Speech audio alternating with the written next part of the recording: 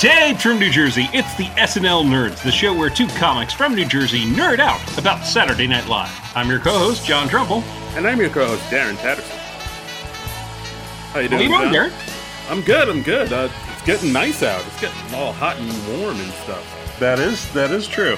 Yeah. I had my second vaccine shot, so I was able to enjoy the lovely warm weather.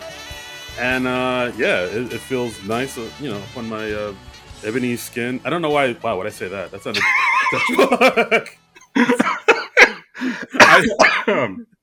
I sound like I'm writing erotica on this podcast.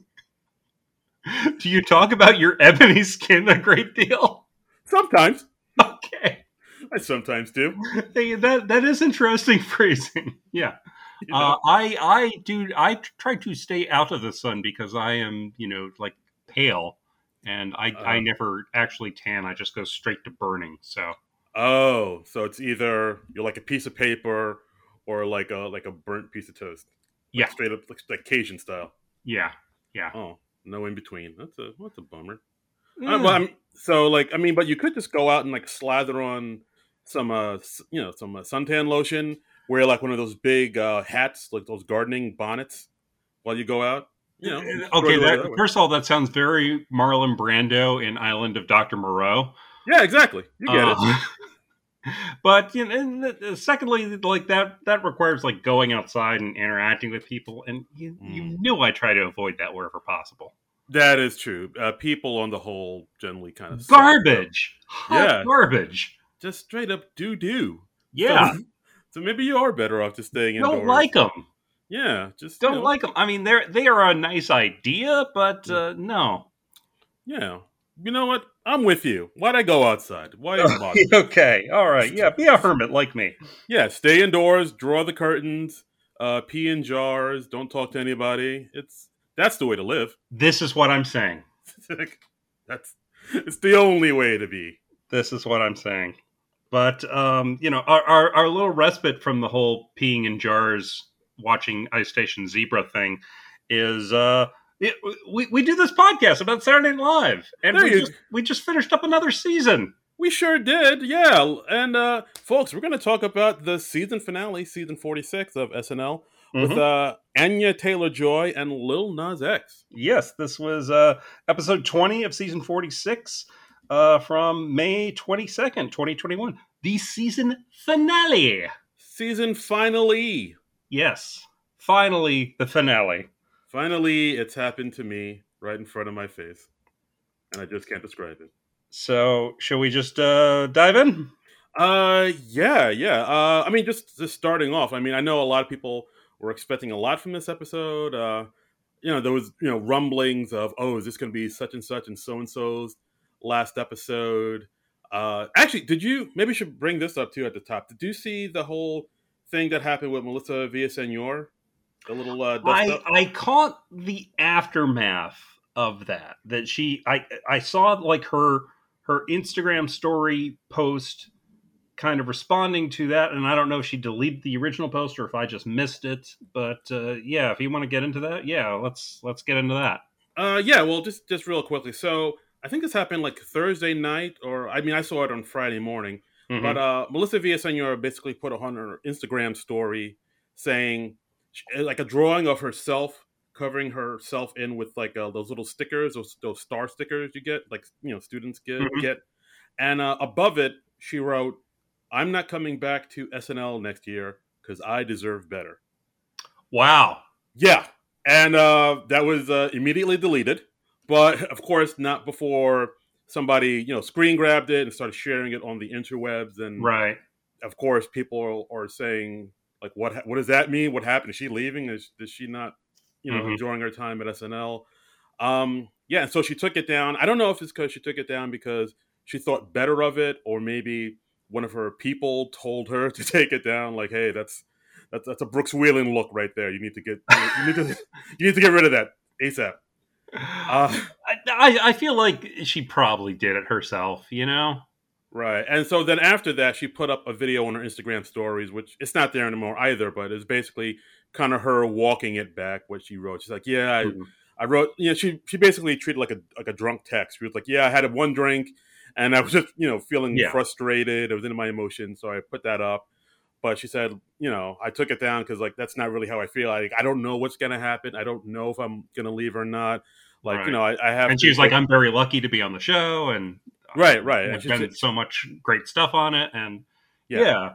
So So it was weird for me because I saw like her walking it back, but I didn't see the original thing that she was commenting on. I couldn't find that because I guess it had been deleted by that point. So yeah, that's interesting. yeah, true. So she is basically like her saying, yeah, like we had a pandemic, so like I was just in my emotions and I was feeling a lot of things, and I know it is tough to get a sketch online or a sketch like on the show. So that's kind of why I wrote that. But I don't really mean that. Like I really do enjoy it. I'm very lucky to be on the show. So she pretty much walked it back. Now, Darren, can you back up a little bit? You said we had a pandemic. Yeah. Did you not hear about this? No. Yeah, you've been indoors way too long, my friend. Huh. Yeah, Okay. there's like a whole thing. Is there something about it on Google? You could probably find it something like that on Google. Okay. But it's kind of a big deal. A lot of people died. All right. Oh, well, that's no good. Yeah, no, we genuinely try to avoid that. Uh-huh. It's kind of a bit of it's a thing. It's definitely Okay. a thing. All right. Let's see.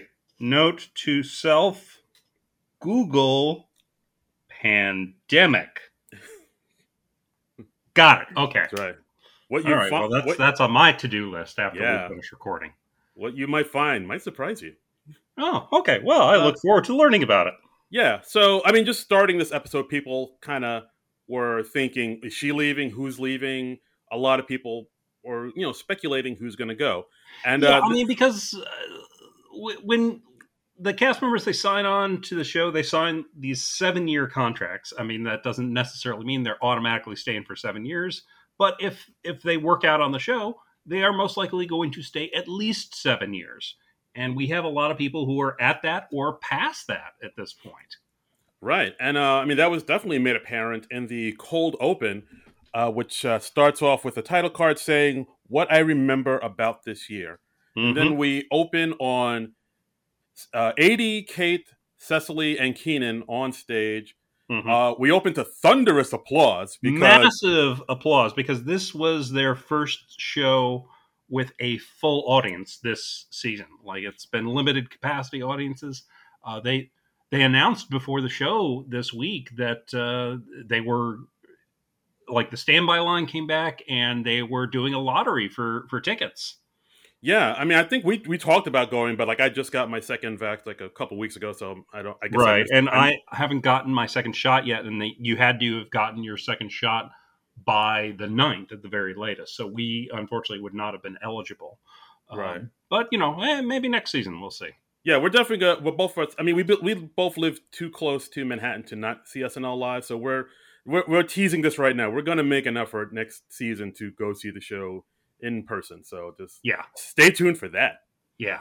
But yeah, so basically we open on stage with Kate, Aidy, Cecily, and Keenan, and for the most part, these are the people that a lot of people thought are going to leave the show. Maybe not Keenan, because it seems like Keenan's just going to stay there till the whole thing, blows up or something. Until the heat death of the universe, yes. Yes.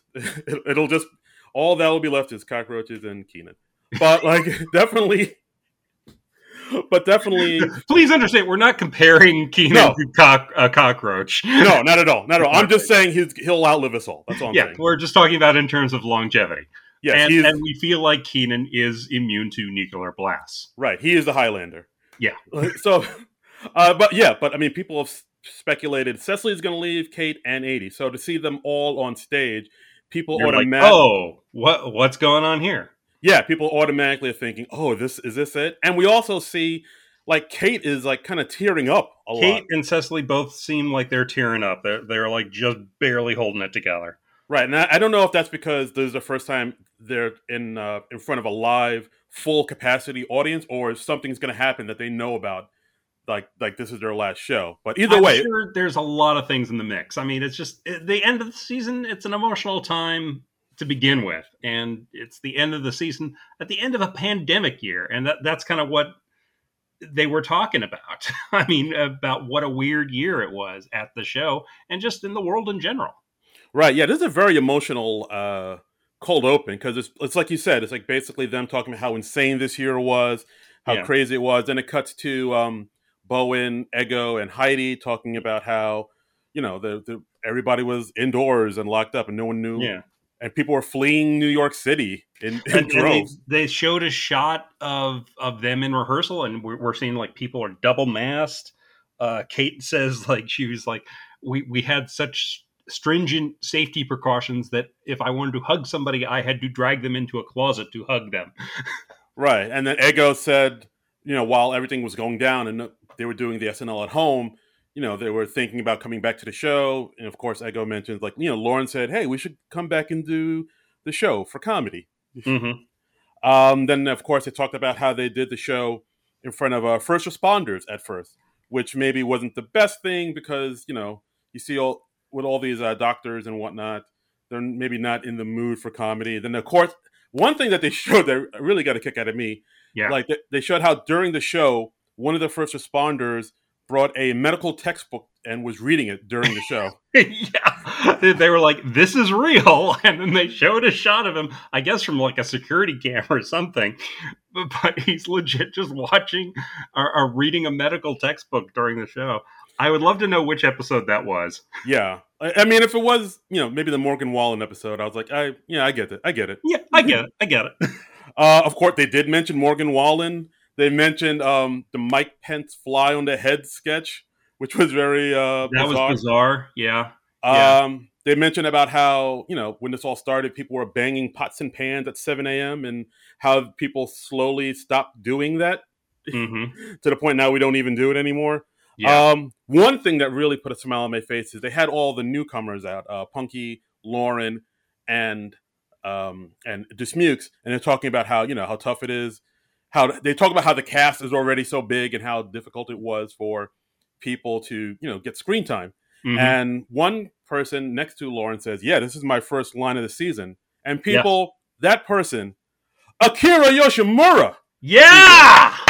the great Akira Yoshimura. You probably know him from playing Mr. Sulu in every single Star Trek sketch that SNL has ever done.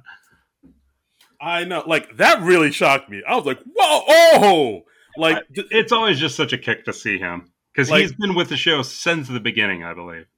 I know. I mean, the first time, as soon as I saw him, I was like, all right, this is immediately my favorite cold open of the season. Yeah. Yeah. Like, straight to the front of the line. I mean, that was amazing. They cut back to Cicely. Cicely's like, "Oh, here are some highlights from the season," and then they just have a shot of Elon Musk as Wario dancing, and then it comes back to Cicely, and she's like, "Oh, that's it? Really? Okay." Right, and then we get another cameo from Chris Rock. Yeah, he pops up. Yeah. And the audience is just so excited to be there. They were clapping so much. I was honestly thinking they are going to fuck up the timing of the show. Yeah, I can see that. The audience is hot, not Reggae Jean Paul hot, not that level of hot, but they were definitely. Well, they could have been. We don't know. There weren't many shots of the audience. That's true. They came close, but like this audience there was a real electricity and energy throughout this whole show, which I really appreciated. They were enthusiastic to the point of being obnoxious about it. I would prefer a slightly colder audience, quite frankly. Okay. I was like, okay, I get the point. Yeah.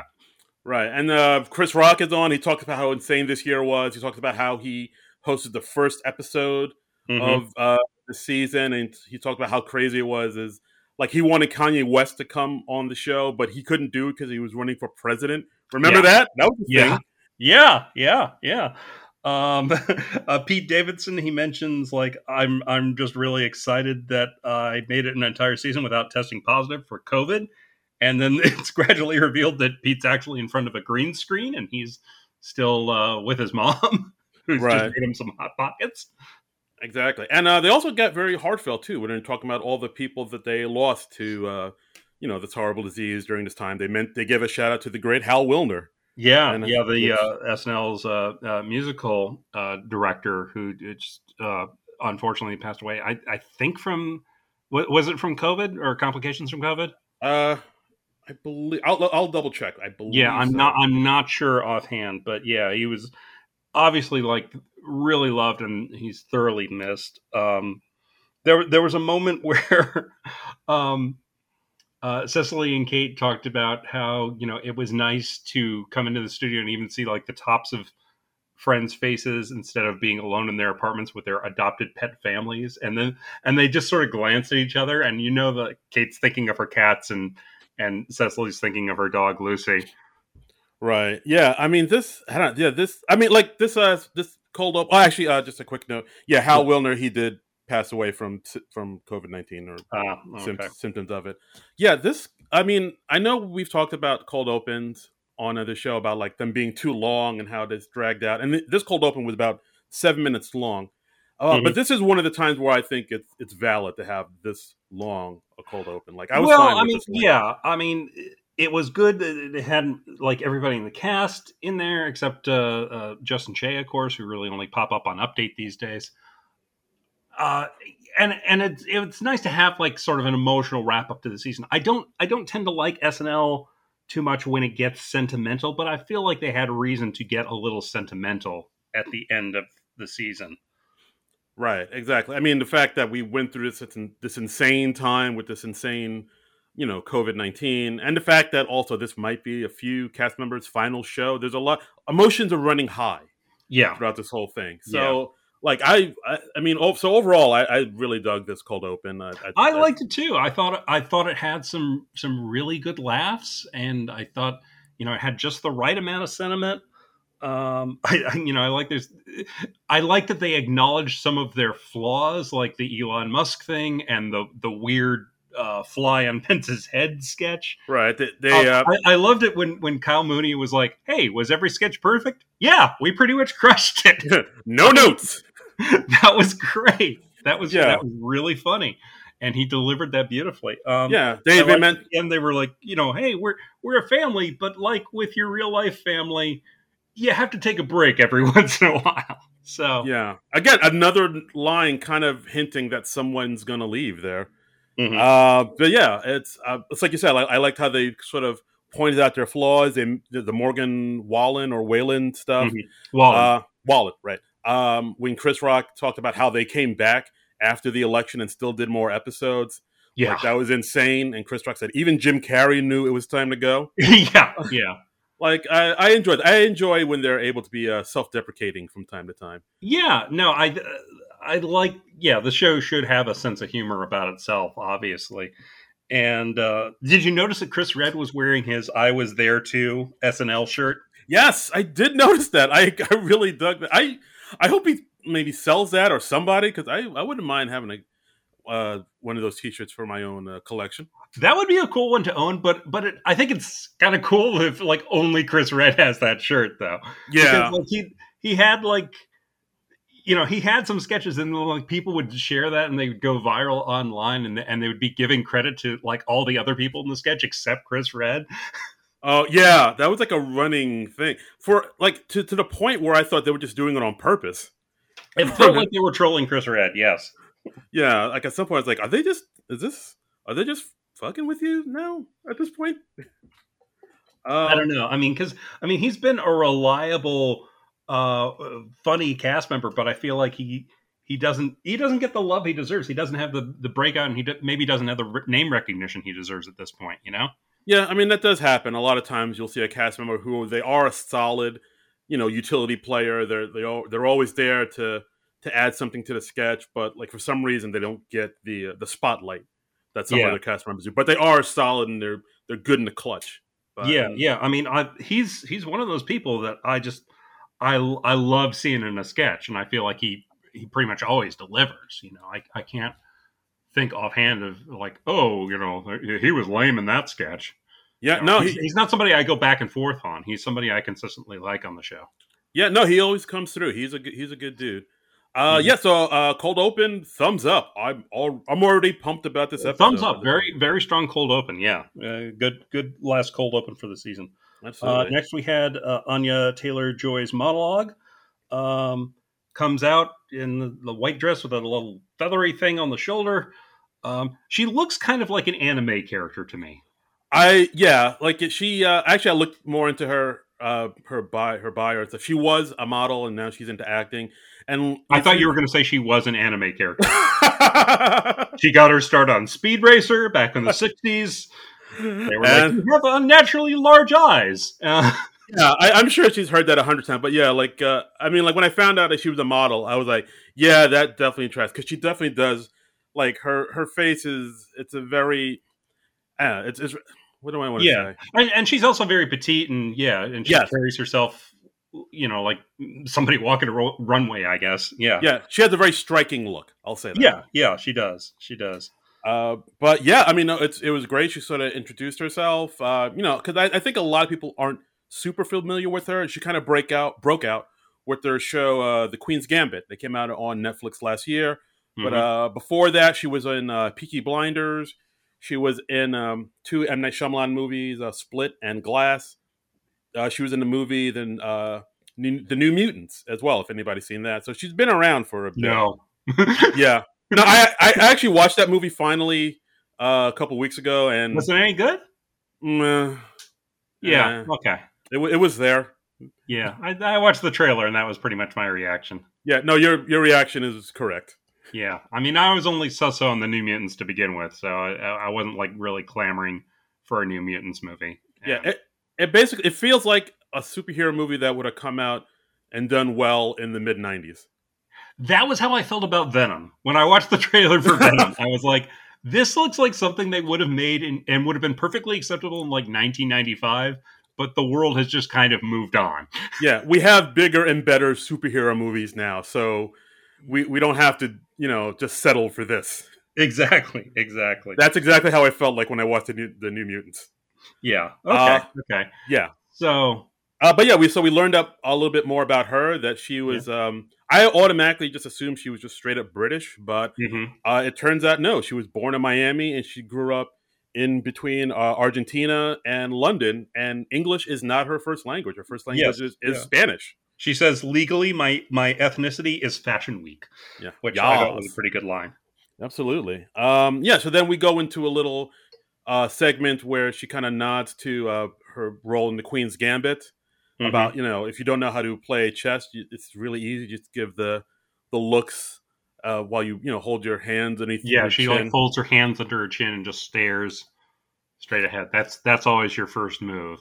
Right. That was the big image from that show. Did you watch the Queen's Gambit? I did not. I did, so I got it. Like there was, okay. She does do that quite a bit throughout the show, and then they also did like another segment where she kind of, she mentioned how if she was nervous to do the show, she would just like take a bunch of pills and stare at the ceiling, which is something she did in the Queen's Gambit too, where because her character has like a pill addiction that she got at an early age, because whenever she took pills and kind of stared at the ceiling, she was able to see like a chess game or a chess board hovering above the ceiling, and she was able to sort of see in her mind all these chess moves she could make, and that she feels like that helped her become a better, unbeatable chess player. But that reference you probably wouldn't get unless you saw the Queen's Gambit. I mean, I obviously recognize it as a Queen's Gambit reference. She like looks up at the ceiling and she imagines SNL cue cards as a chessboard. Hi, Wally. And she's and there's like a chess piece with Keenan's head on top of it.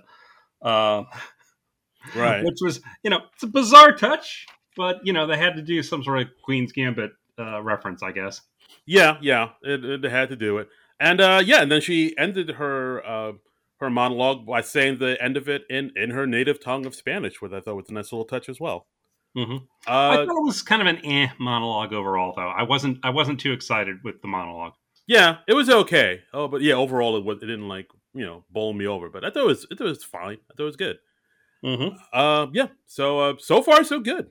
Okay, next we have our first sketch, Hollywood Squares. This was Game Show Network showing an episode of Hollywood Squares from 1998.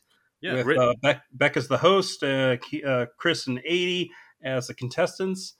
And, the joke here is that most every celebrity who's in the Hollywood Squares episode from 1998 has since done something heinous, or we've discovered that they've done something heinous.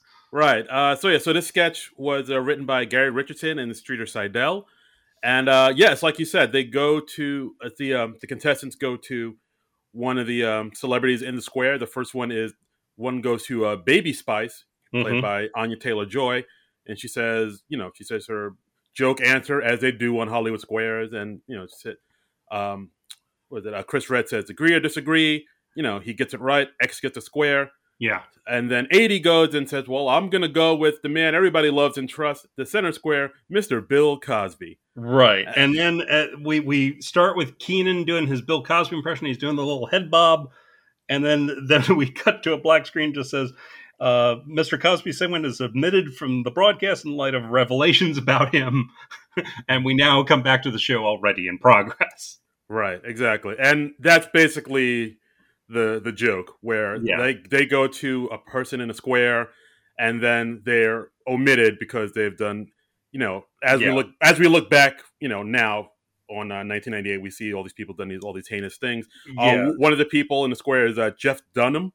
Right, like he is Jeff Dunham with his racist puppets. I don't believe these were Jeff Dunham's real racist puppets. I believe they made up new racist puppets for Jeff Dunham to have. No, well, one with the Mexican, the jalapeno pepper, that is a Jeff Dunham puppet. I remember seeing that. Real? Okay, I remember that he had a character called Ahmed the Dead Terrorist. Yeah, like a terrorist who had blown himself up, and he was like a skull, like a flaming skull. Yeah, he was like a skeleton with like a turban on. It's wildly offensive. And he had a some sort of hick character too. Yeah, I believe so. But yeah, the jalapeno with the stereotypical sombrero and mustache. Right, and they said that he had a puppet. I think it was named Deshaun, who was a piece of cornbread. And after they omitted Jeff Dunham's segment, they cut to Chris Redd, and he's like, I didn't like the voice that he used for Deshaun. And Jeff Dunham's like, oh, no, say, it was all him. And Chris Redd's like, no, that was all you. I also liked how after they chose Cosby, but they cut out his segment, they cut to Baby Spice saying, hey, you know what? If we can be serious for a minute, I just want to say I really love Bill Cosby and everything he's done. Right. And then they cut to, again, the card again saying, at the behest of Emma Baby Spice Button, this part has been removed from the show. We now return to the show already in progress. Yes. Yeah. We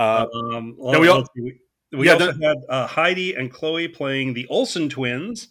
And they were saying like, hey, who's watched the new Olsen twins movie? And it turns out that the next guest has. And it's former Subway spokesman Jared Fogle. Yeah. Who, he did some stuff. We'll leave that to you to find out for yourself. The authorities took a look at his computer and they were like, you can't do that. Oh boy. I will admit I did laugh at the part where, Jared Fogle, played by Kyle Mooney, he held up his old pants, the big pants like he used to do in the commercials. Yeah. He's like, can you believe these are my old pants? You can fit both Olsen twins in here. And then, I was like, oh. And then, of course, they say, this segment has been removed due to Jared Fogle's, now we return to it. And Baby Spice praises him for that incredible thing he did. And then we cut to a screen just saying, like, to clarify, she's praising him for the weight loss, not for all the other heinous stuff. Right. I dug the concept of this sketch, like where all the stuff that all the stars they just get like removed from the rebroadcast. And if you look, there's one part where they kind of show the whole Hollywood Squares board. Yeah. And you see that there was also Roseanne there and Apu from The Simpsons. Oh, I missed that. Yeah, like it was at the beginning of the sketch. So if you saw it, you can maybe sort of, see where it was going. I saw that they had we had Alex Moffat as Matt Lauer, who I think had like one line, maybe. And at the very end, we had Andrew Dismukes as Kevin Spacey, and they were and Game Show Network was just like, okay, we're just going to cut and show the winner. Yeah, and then they cut to they showed like 80 won the game, and then they cut to the Hollywood Squares again, and then they showed all the squares blurred out with the exception of Baby Spice. Right. I think it's a great sketch. I really dug this one. I like the concept of it. It was a good sketch. Yeah, I was a little surprised it was like the first sketch, but I think it was pretty strong. Oh, by the way, I got curious and I checked. I was like, I was wondering how old Baby Spice is now. She's 45 now. She's my age? Oh, whoa! Just so everyone listening to this podcast can feel old, Baby Spice is 45. The baby. The baby. Oh, wow. So I think that makes the other Spice Girls like 200. I think. Yeah. Numbers and figures, crunch the numbers. That adds up. That works Yeah. out. But yeah, so far again, it's off to a strong start with the show. I really like. There weren't too many like strong jokes in this sketch, I'll say, but the concept of it, I thought was strong enough. Yeah. I mean, I think right from the first cutaway from Cosby, you kind of know where they're going with it, and it's kind of sad / funny that there are enough celebrities that we know all these heinous things about now that you could do this. I mean, you could fill up that board 2 or 3 times, Oh boy, can you ever? Yeah. So next up, we get a pre-tape picture with Dad. Mm-hmm. And Heidi and Andrew, they're a couple that are taking their prom pictures. Beck is the overprotective dad. He comes in with a shotgun to make that joke about like, hey, you better not touch my daughter. I'm very protective. And then he accidentally shoots his dick off. Yes. And we cut to the hospital and they can't reattach his dick. And the kids confirm that they are actually having sex because they've been dating for 3 years. And, that's usually a thing that happens when you've been dating for 3 years. Yeah, very much so. This sketch was interesting. I just because like the turn it takes, I did not see coming, because it's like you said, it's Dismukes and Heidi as a couple going to prom. 80 is the mom taking pictures, and then Beck gets an idea saying, "Oh wait, I got an idea," and then he does that thing that a lot of people do. I think it's more of like a Midwest South thing, but like where the father has a shotgun next to the couple, as to say, "Hey, you better not have sex with my daughter, I'll murder you." Ha ha ha! Funny. I thought the whole sketch would be like a commentary on that trope, but then it takes this weird turn where, like you said, Beck shoots himself in the junk, and now he has to go to the hospital, and then it kind of derails into that. It was like, wow, I did not see that coming. I mean, you don't usually expect for people's genitalia to get shot off in the middle of a comedy sketch. Maybe that's on us. Maybe maybe we should expect that more often. I don't know. Yeah, maybe I'm not watching the right comedy sketches. I don't know. I liked when Andrew Dismukes and Heidi were just confirming, like, oh yeah, we've been having sex all this time. Like, you remember that trip to Jamaica where you barely saw us? We were having sex. Remember all those times you found me shirtless in the kitchen drinking Gatorade? I was having sex with your daughter. I mean, Gatorade is the official after-sex drink. How do you not pick up on that, Pop? I guess so. And I liked it. The Beck says, like, well, hey, out of respect for my condition, because they can't reattach his penis. Like, they just are like, oh, no, it's just too hideously mangled. He says, out of respect for my condition, please don't have sex with each other tonight. And they're like, okay, we will, though. I liked how they just didn't even momentarily consider it. They were just like, no, we're having sex. Yeah. I mean, I did like the sketch. I'm not a huge fan of it, but I did like this sketch. I like it seems like this one was written by Dismukes, and it was interesting. Like, it's because, like, I guess Dismukes always kind of plays maybe like the nerdy, nebbishy kind of characters, but in this one he was like a way more like confident type of dude. He's like, well, yeah, because he's been having sex for 3 years. Yeah, that'll do it. That'll boost your confidence. That'll help the confidence. But yeah, I mean, overall, I thought the sketch was okay. I did like the surprise, like towards the end, where it's like, oh yeah, you think it's about this, but no, it's actually about him getting. Yeah, it took a couple turns. I thought it was kind of weird at first. It grew on me the second time I watched it. Yeah, I think it's one of those things where at first I thought it kind of, no pun intended, petered out, where it just kind of going, just repeating itself. It's like, oh, you could attach my junk, right? It's like, no, we can't. But you can though, right? No, we can't. But you can though, right? Yeah, it's like it was kind of repeating itself a little bit too much towards the end. But yeah, upon the second review, I do like a little bit more than I did the first time.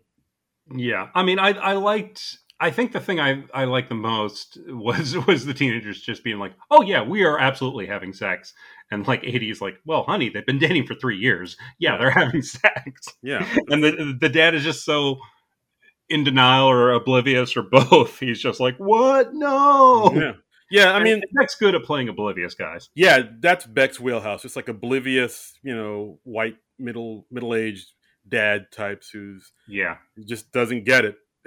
Like, I mean, if you remember the Lexus commercial from this past Christmas, that's I mean, he knocked it out of the park in that one. Yeah, He's definitely good. That was a good one. That was a good one. So okay, well, next we had Making Man, which was kind of a interesting conceptual sketch. This is Up in Heaven. We've got God's design team for Human Man, and so we've got a bunch of the male cast members. We got let's see, Keenan and Chris, and it was Beck and Mikey. Beck and Mikey, and they've all, they're the committee that has designed what the Human Man is going to look like, and then the female cast members come in as the woman design team looking in, and they're like, "Is this final? Is this? Are you married to this?" Okay. Now I see you have man with instead of 5 toes, it's just one big toe. Is that final? Is it? Yeah. They of course mentioned like, hey, it seems like you designed man to have just hair all over his body. Right. Is that because like women aren't that, we're not that hairy the way we designed it. And then I think Beck says, yeah, and the women's gonna be cold all the time. Right. And we find out that the original name for breasts were squeezies, and that the original names for male genitalia were the dangler and the wrinkle pouch. Which it sounds like a morning zoo duo that you'd hear on the radio. It does, doesn't it? Hey, you're listening to Dangler and the Wrinkle Pouch here on KMFM. Yeah, straight up and down on your dial. Yeah. Oh boy. Oh, fun. And they go into detail with some of the odd design choices in the male genitalia. They were like, the dangler uses 3 different colors of skin, and the wrinkle pouch is extremely sensitive. That's right. You flick it one time, we just crumble over. Right. Yeah, and they're like, and what happens when the man runs? Does it like retract or anything? And they're like, no, it bounces around and smacks into his leg. Yeah, exactly. I don't know about this guy. I thought it was okay. It feels like a bunch of jokes I may have heard comedians tell in the 80s. I don't know why. Like, I feel like that whole trope of, men are designed crazy, aren't they, guys? Like, I feel like I've heard that idea before. Women are designed like this, but men are designed like this. Yeah, like exactly. Yeah. Like, I feel like I've heard that before in some stand-up comic set from the 80s at some point. So yeah. I just feel like they just took that and made a sketch about it. Yeah, I mean, there were certain bits I liked. I thought the ending was kind of weak. Kyle Mooney just comes in as Jesus, and he's like, "Hey guys," and like, there's no real reason for him to be there. And it's just that people are avoiding him because he's God's son, and they feel awkward around him. Yeah, that was weird. It's like, that was just really out of nowhere. I thought, because it's like, it's the end of the sketch. Why are you introducing a new character with this whole kind of backstory? Like, it feels like two people had 2 ideas for sketches, and they just kind of crammed them into this one sketch. I just really felt like, okay, you don't have an ending to this. Yeah, so they're just like, hey, Kyle, just go in there and act like Kyle's like this week. Okay, yeah. Yeah, but like, why? So why is he here? He's not adding anything to the sketch, really. It just seems like a weird, not distraction, but it just seems like a weird thing to put into the sketch if it's not adding to the sketch at all, or it doesn't have anything to do with the sketch. Yeah, it really didn't have anything to do with the rest of the sketch up to that point. We also had a thing that they've done with Melissa a couple times where she's like, her character's like all behind the really weird ideas. She's like, hey, this is great. Right. Yeah, that is kind of her go-to. They've done that numerous times. Yeah. But yeah, overall, I thought the sketch was okay. I mean, if I look back on it now, it might have been the weakest one of the night. I wasn't nuts about it. I mean, I did enjoy the dangler and the wrinkle pouch. You weren't nuts about it. I see what you did there. And geez, I didn't even mean to say that. And I like that the original name of breasts were squeezies. Yeah. But yeah, other than that, I wasn't too thrilled with it. But yeah, guys, if there's any strip club owners out there, you should name your club Squeezies. I think that's what we're saying. 100%. Yeah, 100%. Yeah. You hear me, Tampa? Next, we had a Pride Month song, which was a bunch of the LGBT cast members singing a song because last year Pride didn't happen because the whole COVID or all. So they sing a song called "It's Pride Again." Right. And this has, of course, the 3 gay cast members of SNL: Punky, Bowen, and Kate, and our host too, Anya. And it's just them singing about Pride Month and all the things that come with it. Mm-hmm. Yeah, Bowen's character has a mental breakdown because his crush didn't text him back. And he has to be reassured by his friends who tell him he's really funny. He's like, I don't want to be funny. I want to be hot. Yeah, I may have thought that on more than one occasion when I can relate to that. Yes. In my single days, of course, where I was just like, yes, wow, that hit too close to home. Anya Taylor-Joy and Kate's characters have moved in together way too fast, and that's awkward. And Punky's character's having trouble because all the women she's interested in are actually straight, because apparently lots of straight women are dressing like lesbians. That I did not know. I guess that's apparently that's a trend now. Yeah, exactly. See, this is what I like is we're learning stuff. They're raising our consciousness. They're educating and as well as entertaining. Yeah, they put in like a little thing about how the gay pride has sort of been co-opted by corporations. Like at the end when they're dancing on a float and then they realize, oh, this is a float for Deutsche Bank. And which, it's something that a lot of people have talked about, how it's kind of been co-opted. At one point they talk about how nothing really matters, so let's go eat some Chick-fil-A. And of course, then they go into, I think Kate stops the song and says, hey, we're not eating at Chick-fil-A. They've said horrible, anti-queer gay things. And I think Bowen says something like, that's such a neoliberal notion to equate individual responsibility with collectivist politics. I had to write that down because that went way over my head. I was like, yes. I was like, what? Like, well, hey, don't pretend that you read theory. And he's like, I read theory. No, Sis, I read podcast. Sis, I read theory. I read theory. Yeah, I did like his little clap on that. I read theory. Sis, I read theory. I might start doing that. And then we also have our musical guest, Little Nas X, in to sing a song about how, this is our St. Patrick's Day, acting sloppy because we're gay. Yep. Yeah, and, talk about how people like Harvey Milk fought for our rights to shake our filth. That's a good line. It's a good line. Yeah, this sketch I dug. I thought it was nice. It was poppy. The song reminded me of Holiday by Madonna. I don't know if that was on purpose or whatnot. Something like, but I heard it in there. But yeah, I like the sketch. I dug it. Thumbs up. Yeah, I thought it was all right. Not my favorite, but pass the time agreeably. That's what women used to say about me back in the day. And that's what it said on your Tinder profile. Yes, exactly. Darren Patterson, pass the time agreeably. Next, we thought when this started, I thought it was going to be another pre-tape because it started with like some outdoor footage, but no, it was a live sketch. It was Celtic Woman, the musical singing group, the vocal group that you're probably vaguely aware of, I guess. I was vaguely aware. I didn't know it was a real thing, but then I looked it up, and yeah, sure enough, it is. It's I guess it's kind of like the new Riverdance a little bit.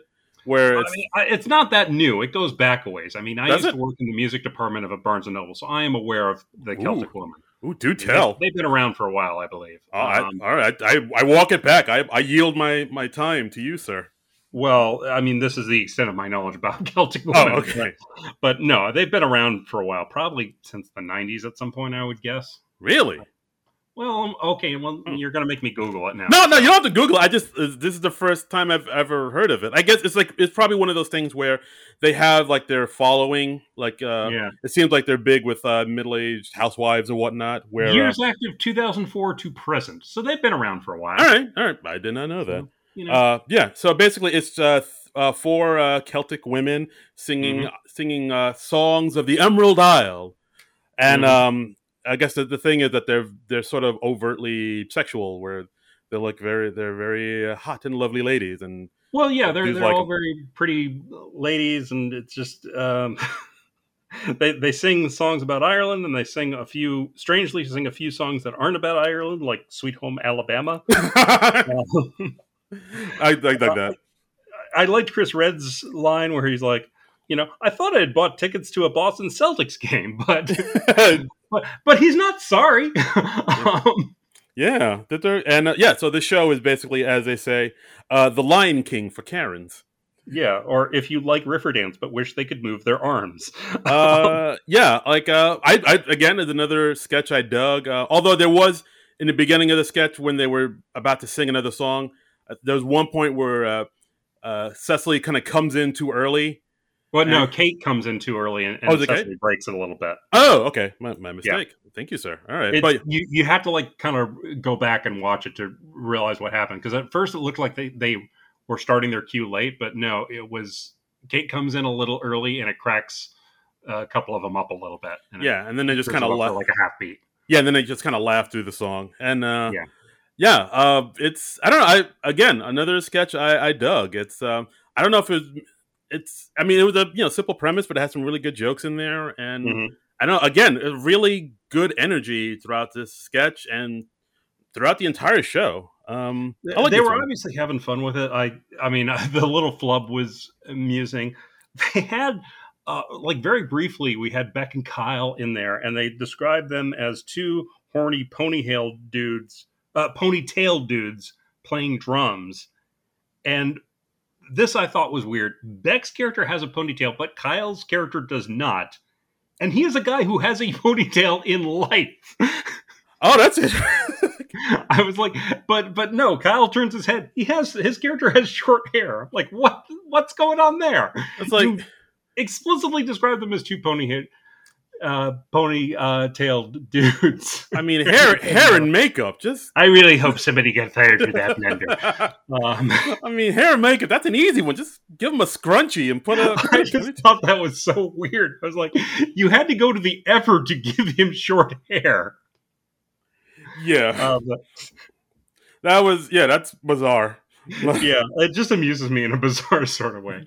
And shout out to Chloe Feynman for being the weird violin woman. Yes, of course. But yeah, I dug this sketch. So far, not too many sketches that I, actively dislike. We're doing good so far. We're moving Mm-hmm. along. All right. So, next, we had our musical guest for the week. We had Lil Nas X. His first number was Montero. Called Me by Your Name. This was a big production number. Woo! This was a racy one.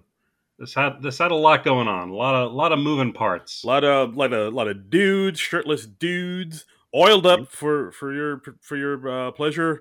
Leather pants, just all the live long day. Apparently, his pants split at some point during this song. Yeah, all right. So so at one point he goes up to there's like a stripper pole in the back, Yeah. and he kind of As you do. as you do. We've all been there. And he twerks on it, and then he drops it low, as the kids say, and then he stands right back up, and you see the surprised look on his face, like oh, and like I thought he had that look on his face because maybe the pole wasn't like bolted down correctly because it looked a little wobbly, but apparently it's because he ripped his pants. Because you could see throughout the rest of the performance, he kind of stands like in front of the pole with his with his front towards it. He doesn't really move, like he's hiding something behind him. He's okay. So he didn't actually expose himself on TV accidentally, right? I didn't see anything, but Okay. I mean, I guess I could give it like another look, see, and enhance with video. But, I mean, I had no idea something had happened until I read it online. yeah, So I just thought I would note that. I mean, honestly, my reaction to this was I was just, yeah, this is not my thing. yeah, this was So I kind of punched out early on this. yeah, this was oh boy, there's a lot. Like I'm sure like the Bible Belt was not loving this performance, but it was. I mean, I dug it. It was just like wow. It's like dude's just straight up licking his neck and gyrating and thrusting. I mean, people, this awoken a few things in a lot of people, I feel. This is very in your face, you know? Yeah, it holds nothing back except for, the crotch. He's putting it all out there. Hey now. Oh boy. Oh, like putting it all out there. Yeah, I do declare. Oh my. His second number was called "Sun Goes Down." I like this one much more. This was okay. This one was much more my speed. Yeah, this one everybody was dressed all in white. He was wearing a white jacket that looked like it had some like bullet holes in it with like blood dripping. Oh, I didn't notice that. Yeah, go back and look. It was like he was all in white, but it had some bullet holes in it, or not actual bullet holes, I assume, but and it looked like it had like some blood coming out of it. So this was like a lot more mellower, quieter song. It seemed like a song about him and what he was going through growing up as a gay, dark-skinned black man, like what his journey was like. So it was a lot more heartfelt and sweet in this performance. So yeah, I dug this one too. It was quite good. It just, I mean, it's a far cry from Old Town Road, both of these performances. But like, I feel like you remember that, like everybody was like, oh, this guy has like a fun little cowboy song, and now to go from that to just straight up, dude grinding, it's like, wow, he's it's a jump, yeah, it's a jump, yeah. But yeah, I'm here for it. I think he's A-okay. This kid is aces in my book. Okay. So next we had a weekend update with Colin Jost and Michael Che. Michael Che. Hey. And I thought it was very interesting at the beginning. Colin Jost says this is our last weekend update. He didn't say like last weekend update of the season. He says our last weekend update, which that immediately gets you to thinking. He did? Like, oh, I didn't even notice. He did. I mean that struck me. Apparently, it didn't have the same effect on you. Huh. No. I swore I could have sworn he said last weekend update of the season. Nope. Huh. Nope. He said our last weekend update, which interesting. Like, oh, is this? Ooh. But apparently, Che said on The View this week that he was 99.9% sure he was staying. So. So is Colin leaving? I don't know. Conspiracy theories. Call in, guys. I don't know. I mean, we're gonna have to. It's possible, certainly. Just putting it out there. I mean, as Pete Davidson said, Colin Just's life is perfect. So yeah, we need this gig anymore. Yeah, we'll get to that. But yeah. So far, Jost and Che had some good jokes here and there. Just jokes. A lot of jokes about Tinder profiles, Marilyn Manson, the Helen Keller Barbie doll. Don't let it drive the Corvette. Yeah. Not too bad as far as jokes go. But I mean, I think the segments in the weekend update were stronger than the jokes they had throughout it, though. Yeah, I would agree with that. I mean, there were some decent jokes. There were a couple jokes that just made me like, that's kind of obvious. But, so mixed bag. We had Pete Davidson doing a segment on mental health in the time of COVID. There's had some good stuff in here. Yeah, I liked, he says to Colin at the top, he says, like, you wouldn't know this because your life's perfect, but it's Mental Health Awareness Month. It's always fun when they dunk on Colin. And he seems like he's a really good sport about that sort of thing. Yeah, I mean, they do have that, I guess, that connection that they're both from Staten Island. And, right. I mean, they both do have connections to 9/11, because I believe Jost's mom was like a medical assistant that helped out with the 9/11, and of course Pete's dad passed away in 9/11. So they do have that they do have that sort of weird connection bond. So it is fun to see Pete kind of dunk on Jost, where he's like, "Oh, your life is great, everybody loves you, and you're married to Scarlett Johansson. Everything's perfect for you, isn't it?" And honestly, if with all that, if you can't be a good sport on top of that, you would be completely insufferable. Exactly. And like I'm saying, like, Pete, dude, you date like supermodels. What's your problem? You're fine. That's true. Yeah, I mean, the other guy in this equation has dated Kate Beckinsale, so yeah, they're not as different as they pretend to be. I'm not shedding a tear for Pete Davidson anytime soon. That's true. That's a good point. He did have a great line about how, people wearing masks and, through these times, he was actually happy about that. So, because he selfishly thought that people wouldn't recognize him, but then he realized, oh, my people still recognize me from my eyes because I look like I just woke up and haven't slept in days at the same time. Yeah, that was a good line. I also liked his line that he said that Lorne Michaels wrote. He said, "AIDS is a lot like SNL. It's still here. It's just that no one's gotten excited about it since the 90s." That is a good line. That's a great line. That's a brilliant joke there. Then he goes on to talk about anti-vaxxers. Of course, they put in a Florida joke about how, we get them all down there and we airdrop some, Oxycontin that's laced with the Pfizer there at a Jimmy Buffett concert, and that'll take care of that. And of course, and then Colin's like, "Hey, Pete, not everyone in Florida does opiates," and he says, "Oh no, don't worry, we'll also put it in the meth." Yeah, so he has some good lines in it too. And but at the end of his segment, he said something to the effect of saying how this pandemic has made him realize how grateful he is for where he's at and what he has. And he says, I'm very grateful to be here, and it's been an honor growing up in front of you guys. And that's where I was like, is Pete leaving? It sounds kind of like a goodbye speech, doesn't it? Yeah. That really sounds like something you wouldn't say unless you were leaving. Yeah, I can see that. So now there's conspiracies about, is Pete leaving? Is he gone? Because I think it's one of those things where he said he was staying there, basically because he likes Lorne so much and Lorne likes him so much. Mm-hmm. But at this point, he kind of has his own following. He's doing movies now. He doesn't, and could always go do stand up. So I don't know how much he needs SNL. He's going to be in the Suicide Squad movie that's coming up soon. He was in King of Staten Island, which I feel like maybe it didn't do as well as it would have in a non-pandemic world. Yeah, I would agree so with that stole some of its thunder, obviously. Yeah, he was also. It's also been said that he's going to be playing Joey Ramone in a biopic coming into. Yeah, that'll be interesting. Yeah, looks wise, he's there, but we'll. Mm-hmm. But so he doesn't really. Unless he really wants to stay on SNL, he doesn't really need SNL. So it's one of those things where it's like, is he staying or going? I could see him leaving. I could see him leaving very easily. Right. Like if this was the last time we see Pete Davidson on SNL, I think I'm okay with it. It's a good one to go out on. Yeah, I'd agree. And he got to do a last Chad thing the other week, so yeah. If this spells the end of Chad, I welcome it with open arms. I will not shed any tears for Chad leaving. Yeah, absolutely.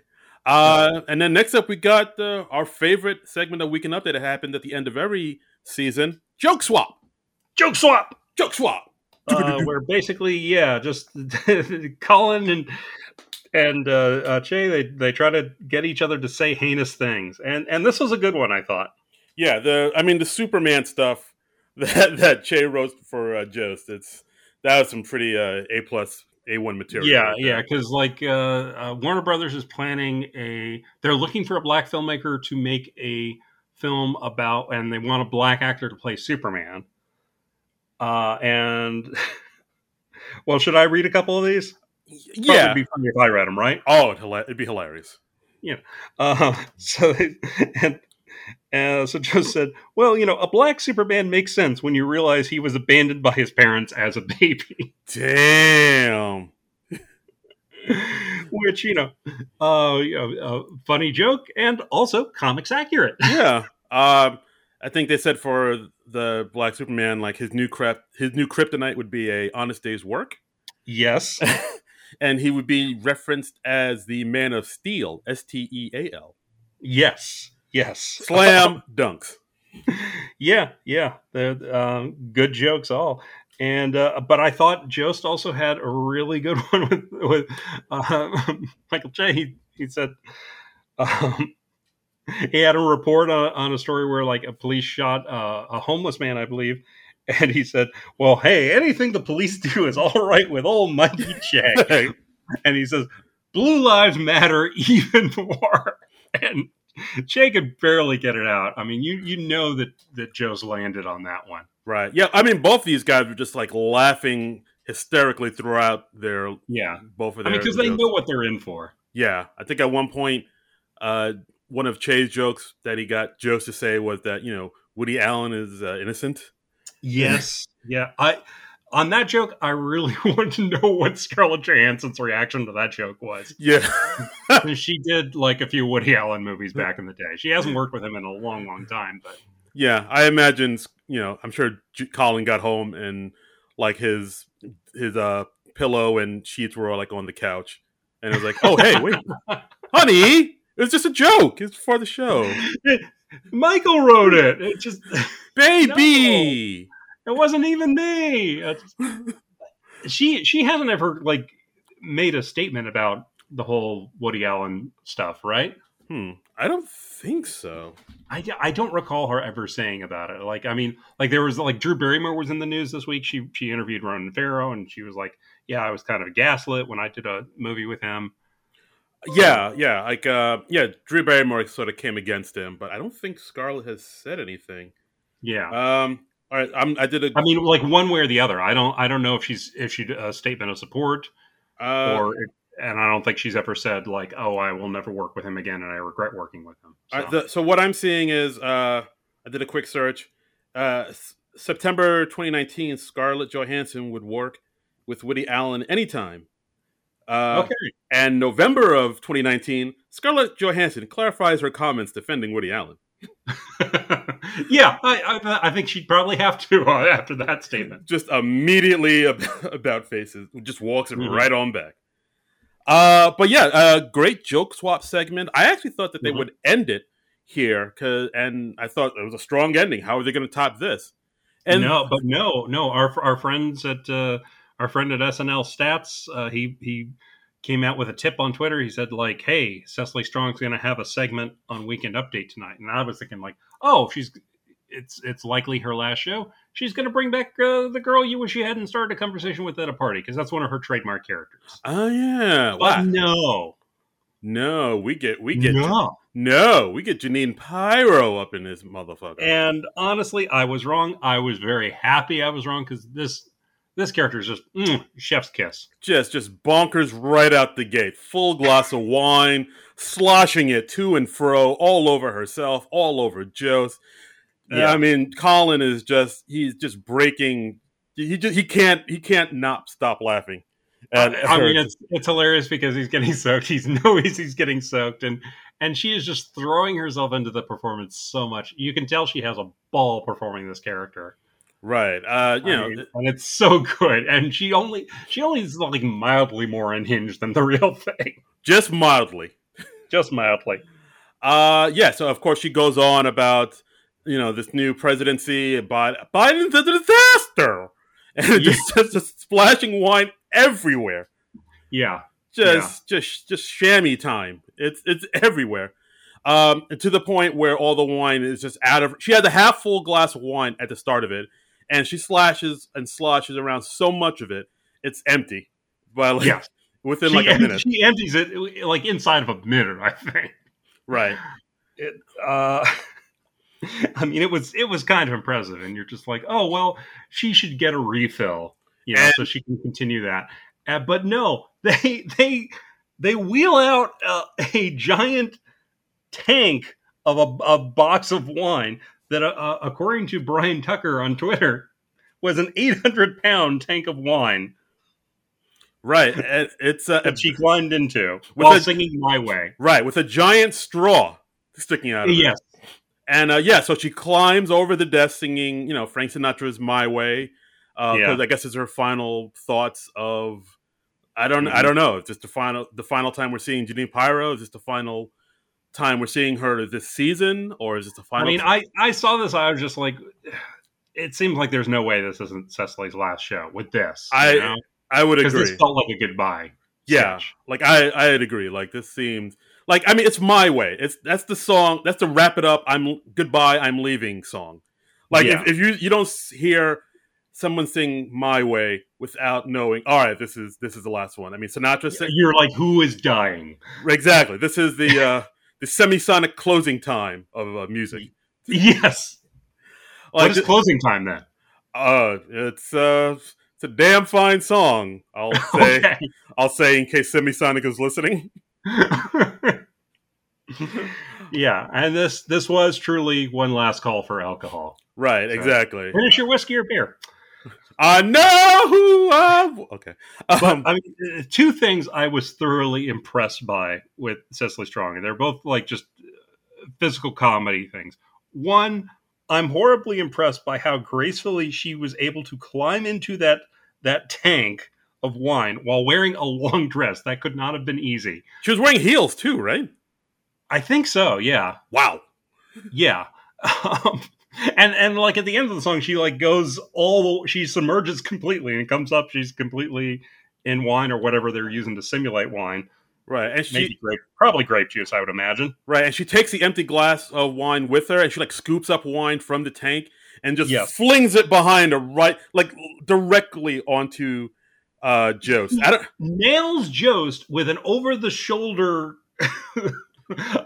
throw and not even looking. And that's impressive. Yeah, like I mean, she just nailed him. I mean, that could not have gone better. Like Che is right next to him, and he's totally dry. I don't know how she got such a direct hit. I think he got a few stray droplets, but she's obviously aiming for Jost, and I don't know if she had to practice that or she just got really lucky. But oh my god, that was incredible. She's like Hawkeye on the Avengers, like bullseye.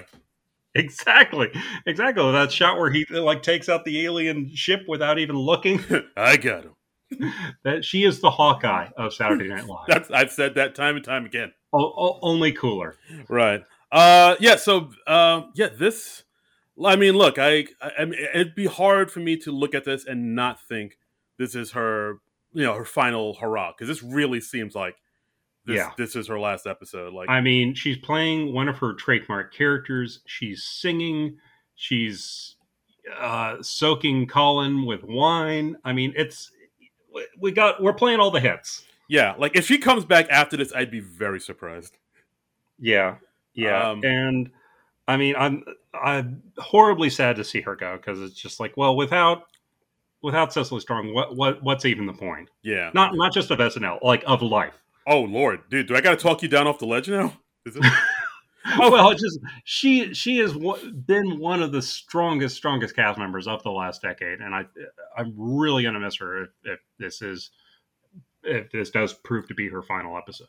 Yeah, no, I agree. She's been a strong, solid performer.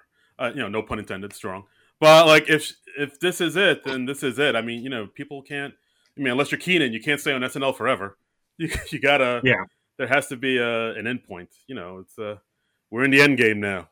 So it's and she's got a show coming up. I look forward to seeing what else she does. I mean, because like especially these days, like a lot of people, they go on to really interesting things after they leave SNL. So yeah, I think I'm pretty sure. Like, I mean, we're probably, I don't know. I'll just bring it up right now. But there's a good chance we're going to do an episode about the Apple TV Schmigadoon show with her and Keenan, right? You think? Yeah. Well, I mean, you said Keegan, not Keenan, right? Hey, God damn it. Yeah, Keegan. I'm sorry. I mean, Keegan. I did what they told. They're two different people, Darren. Yeah, I know. They all look alike to me. I apologize. I mean, you said it. I didn't. Everybody came here to pay good money to see this little dragon and his friend do their thing. I mean, I love Keegan-Michael Key. I love Cecily Strong. Yeah, I will 100% watch that show. All right, far out. But yeah, this definitely. I mean, Pete. I would say at this point, after what he said, I think it's a good chance this is his last episode. Cecily, maybe. Yeah, Cecily. This seemed way more final. Like this seemed like it was it. Yeah, and I mean, it sucks to see her go. Also because we had a return of Gemma last week, right? And so yeah, it really felt like she was kind of making the rounds, right? So this is it. Last victory lap for Cecily Strong. This is it. C'est la vie. We salute you here at SNL Nerds, Cecily. Oh yeah, we love her so much. Yeah, and then also at the end of Weekend Update, we got a nice little title card giving a nod to SNL alum or great host who passed away this week, Mr. Charles Grodin. The great Charles Grodin. Yeah, I mean, that was a bummer. That stinks. I mean, who didn't love Charles Grodin? I mean, I saw him as a kid in The Great Muppet Caper, and he's brilliant in that movie. Yeah, yeah, he's one of those guys who's just like, very. I mean, his humor is very dry, but it's very sharp. Like, like when you go back and look at stuff like Midnight Run or everything else he's done, you're like, oh, he's doing something so subtle and so slight with his comedy, but it's just like it's one of those things where it's not broad and it doesn't capture everybody's eyes and attention. But and I love people who can do like good deadpan comedy. I love it when you can make somebody laugh hysterically by just doing like so little. Yeah. I'm so impressed by that, and he was such a unique voice. No, absolutely. And he was great. I can't think of anything I ever saw him in that I didn't like him in. He's good stuff. R.I.P. Mr. Charles Grodin. Yeah, I actually was kind of surprised that they didn't give a nod to somebody else who passed away this week, Mr. Paul Mooney, who wrote that great. What was it? The Richard Pryor Chevy Chase sketch. That's like honky honky. Yeah, exactly. Like I'm surprised they didn't. The job interview sketch, which is one of the all-time classic SNL sketches. Yeah, who boy, that is to this day by today's standard. That is a hot. It's still edgy. 40 something years later, it's still edgy. It's so damn edgy. It is insane, and it's one of those things where like they could never ever censor it when they rerun it, because that would just be basically admitting that you can't get away with that sort of thing today. But you could, if like you wrote that sketch cold today, it would never get on the air. Lord, no. God, no. Lord, absolutely not. But yeah, because, N-word pops up in it. Yeah, it sure does. Along with a few other slurs. Oh boy. But it's great. It's great. Chevy Chase and Richard Pryor, one of the best things they ever did. Right. So, So, R.I.P. Charles Grodin, R.I.P. Mr. Paul Mooney. Yeah. Next up, we got Lingerie Store. Because I guess they decided to title it that because Brar Barn was just too tough to spell for SEO purposes. Yeah, it's no murder dirter. That's true.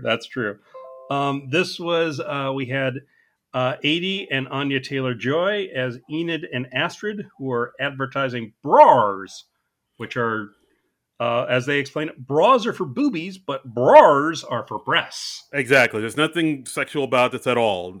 This is pretty much medical. No one has ever had a sexual thought in this story. Yeah, they're like hefty industrial strength undergarments. Right. John, are your watermelon-sized breasts doing the most? Yes. I've often felt that I could use a little support there. Exactly. One of the funniest parts of this sketch, or maybe most shocking, is where Heidi comes in and says, "Hey, I'm looking for a bra. I'm about a 32." And of course, Aidy says, "Oh, no, you're not. You're not a." And then Aidy literally gets behind Heidi, grabs her chest to try to feel out what her size is, like straight up grabs the squeezies. Yes, yeah, she's like massaging the squeezies, and she's not just figuring out her bra size. She knows things about her life. She's like, well, you're estranged from your mother, you're pregnant. She has quite a lot of insight. I thought the sketch was pretty interesting. It surprised me that they had Aidy and Anya, the host, as the two women, anchoring the sketch, because this seems totally like a Kate and Aidy sketch. So I don't know. It felt like it was written as a Kate and Aidy sketch. I legitimately started writing, "Oh, it's a Kate and Aidy sketch." When I saw Aidy and I see her standing next to another woman, I was like, "Oh, it's a Kate and Aidy sketch." Yeah. And then I had to look more closely, and I was like, "Oh no, that's the host." Yeah, exactly. Like actually, somebody also mentioned Kate's not in this episode a lot, which kind of surprised me too. Like she's in the cold open, she's in the Making Man sketch. And, the pre-tape, the gay pride. She's in the pride song. I feel like she was in it a fair amount. Yeah, I guess. All right, I guess now I think about it, she was. But I guess maybe we just expect her to be in everything. But yeah, she was kind of pulled back a bit, which I thought was interesting. Yeah, I guess by Kate standards, that's a light show. Exactly, yeah, exactly. She doesn't play. She didn't play any male politicians in this one, so that seems like she was barely there. Exactly. Giuliani didn't make the news this week, so SNL was like, "Take a break, Katie."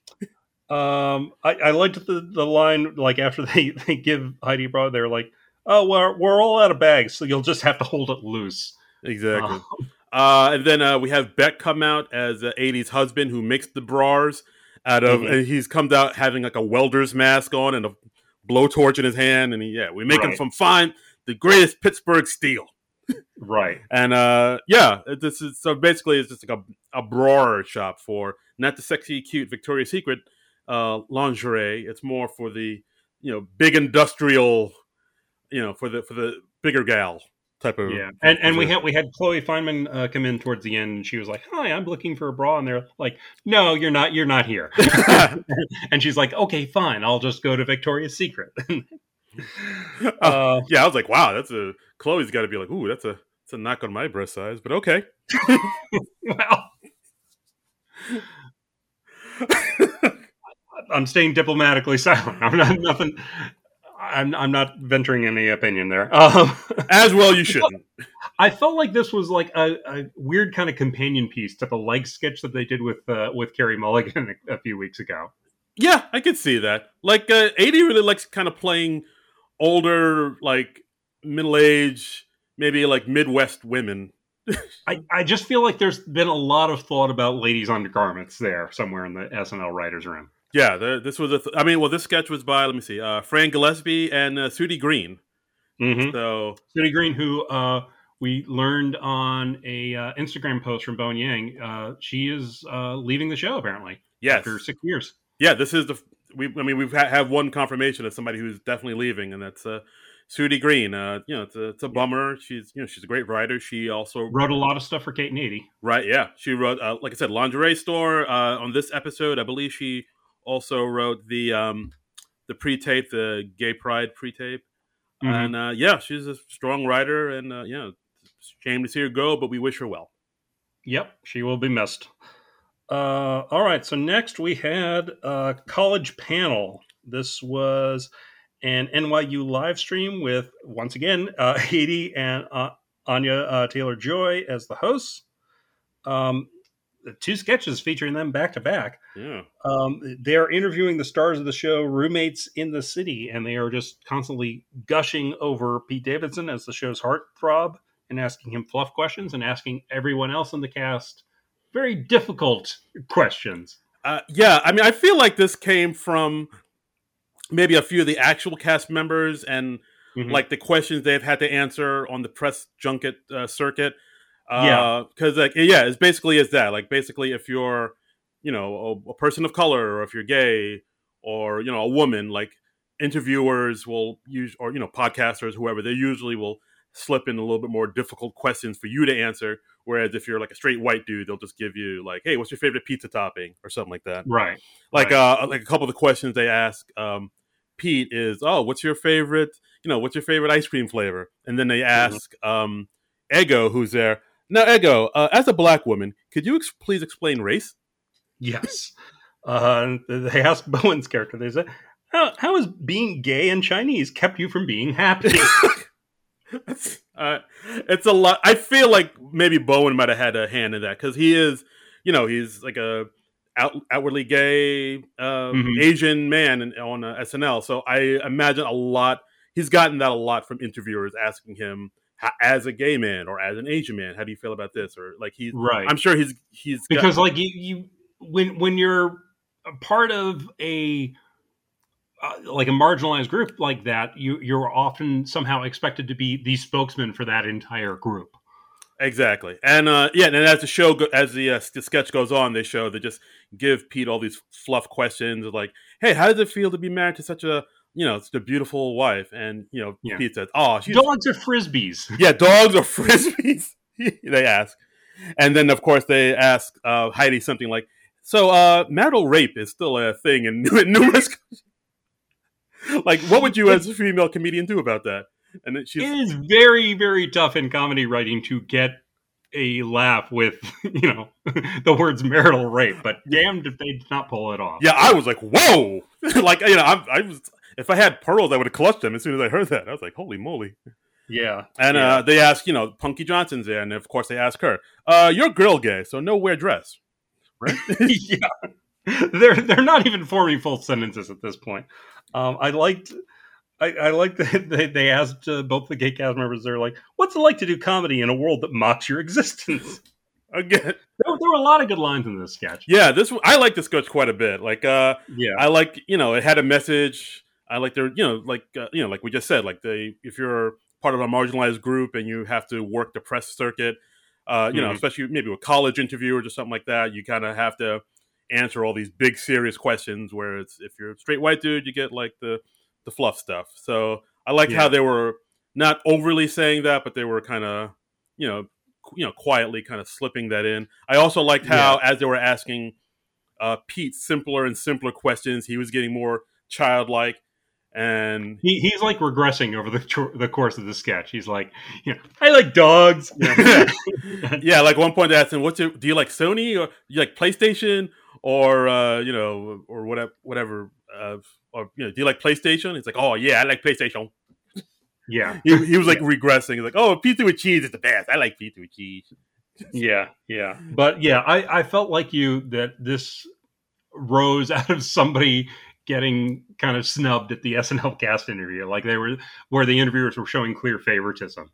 Right, exactly. So I don't know. I dug the sketch quite a bit.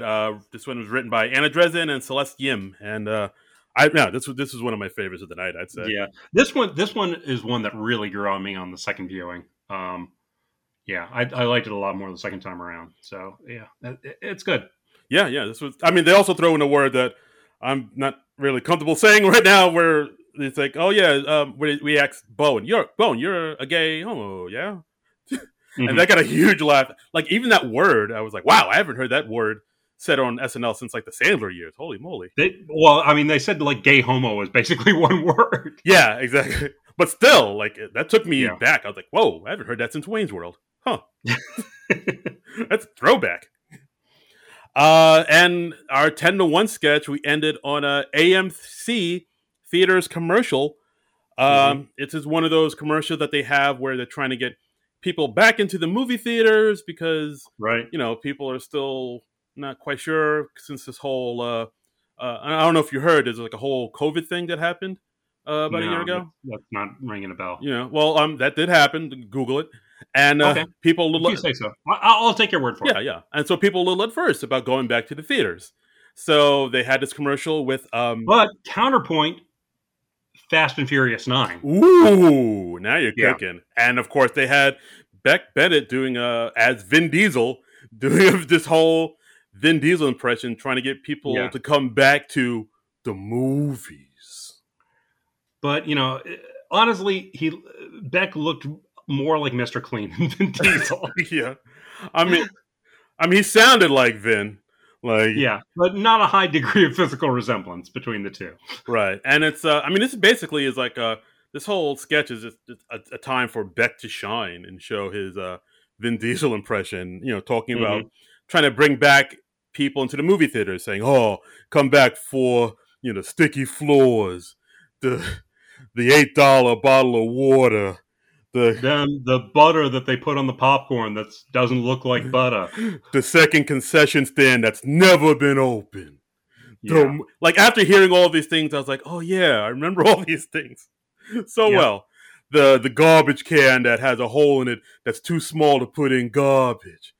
Yeah. Which, again, is a thing. I remember going to the movie theaters and just seeing like big buckets of popcorn wedged into those small little garbage can holes that never fit. Yeah, It all came back to me. Memories came flooding back. Memories. Like the corner of my mind. Oh, that sounded good. I like that. That did. That did. And sound better if you were in like a big tank of wine, but yeah. My way. One of my favorite parts of this sketch was when Beck was in the theater talking to the camera about all the things that people miss about the movie theaters, and then behind them we see Keenan come in as a person sweeping up as an usher, and then he just kind of notices that, oh, the Diesel's here. Oh, they're filming something, and he kind of looks into the camera, and then he just slowly backs out. Never says a word. Yeah. Like, Beck doesn't acknowledge him. He just comes in and be like, oh, they're doing a thing, walks right back out. I don't know why I got a kick out of that. just the silence silently coming in and right back out. What was this based on a real ad? Has Vin Diesel done a real ad like promoting movie theaters? He might Because have. I felt like it was based on a real thing. He might have. I know a lot of people have been doing that because they've been trying to get people back into the theaters, and so I do know a lot of people have been, doing ads for saying, "Hey guys, come back to the theater. Everything's okay now." So like, it wouldn't surprise me if Vin Diesel did one, and they just based his whole sketch based on this. Right. But I don't remember seeing him do one. Okay. I was just a little confused by that point. That's okay. But yeah, overall, it doesn't matter too much, I suppose. Yeah, not really. But overall, I thought the sketch was all right. It is interesting that I thought this was an interesting 10-1 sketch to have because, I mean, again, like people have been, thinking who's going to be leaving the show this season, and I really expected for like this 10-1 time to have like a big Kate McKinnon sketch, like for her saying her goodbyes. And it didn't. We got this sort of generic, although good, this sort of generic sketch that they could put on at any time on any other episode. So, I mean, because like at first, at the beginning of this episode, I thought, oh, this feels like Kate's last episode. But now that they ended the show on this, and they had no big goodbye for Kate, now I'm not so sure. And I don't know if she's gonna leave or not. I don't know. Yeah, I could see that going either way. Like they might. I mean, I'm sure the show wants to hang on to Kate McKinnon for as long as humanly possible. I mean, because they have common sense, right? Yeah, no, she's a favorite. People love her. People love what she does. But at the same time, there is that one. You got to wonder how long can you stay until that sort of, I guess that thing where people kind of flip their opinions, where people start saying, "Oh my God, Kate's been on forever. Can she leave already? We need new blood." Yeah, I mean, I'm honestly, I am not at that point with Kate, and I think she's been on the show for like 9 or 10 seasons at this point. It's been a while. I saw some tweet that broke down how long everybody had been on there, and she was something like that. I don't have it handy right now. But I'm honestly not sick of her yet. Like if Keenan leaves, I'm fine with that because he's been on the show like 18 years, so we have plenty of Keenan. Right. I feel like I got my fill of Keenan quite some time ago. Quite frankly, not that he's not good, but like I said, I've gotten my fill of it. I hear you. Yeah. But yeah, it's one of the things where like people have kind of felt like, oh, Kate has one foot out the door. I mean, she does a lot of other stuff now. She does movies and TV shows and other projects. So, like, if she did leave, it would feel about right. But then again, people don't want to let her go. So it's one of the things where I thought this episode would be her last episode, but now because they had this Vin Diesel sketch, now I don't know. Yeah. We got a few comments about that. As long as we're talking about it, we might as well read those now. Okay. Well, actually, yeah. So like that was the last sketch of the night, the Vin Diesel one. I liked it. What did you feel? There is a cut for time sketch, but we'll circle back and we'll cover that. Okay. Since we're talking about people leaving or staying. Right. So so overall, what do you think of the episode? I thought this was a pretty strong episode, to be honest. I feel like you liked it a little more than me. I felt like the episode. My first reaction was it was kind of an show.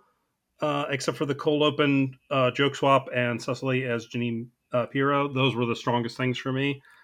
It felt a little anticlimactic after the Keegan-Michael Key episode last week, just because I thought he was such a strong host.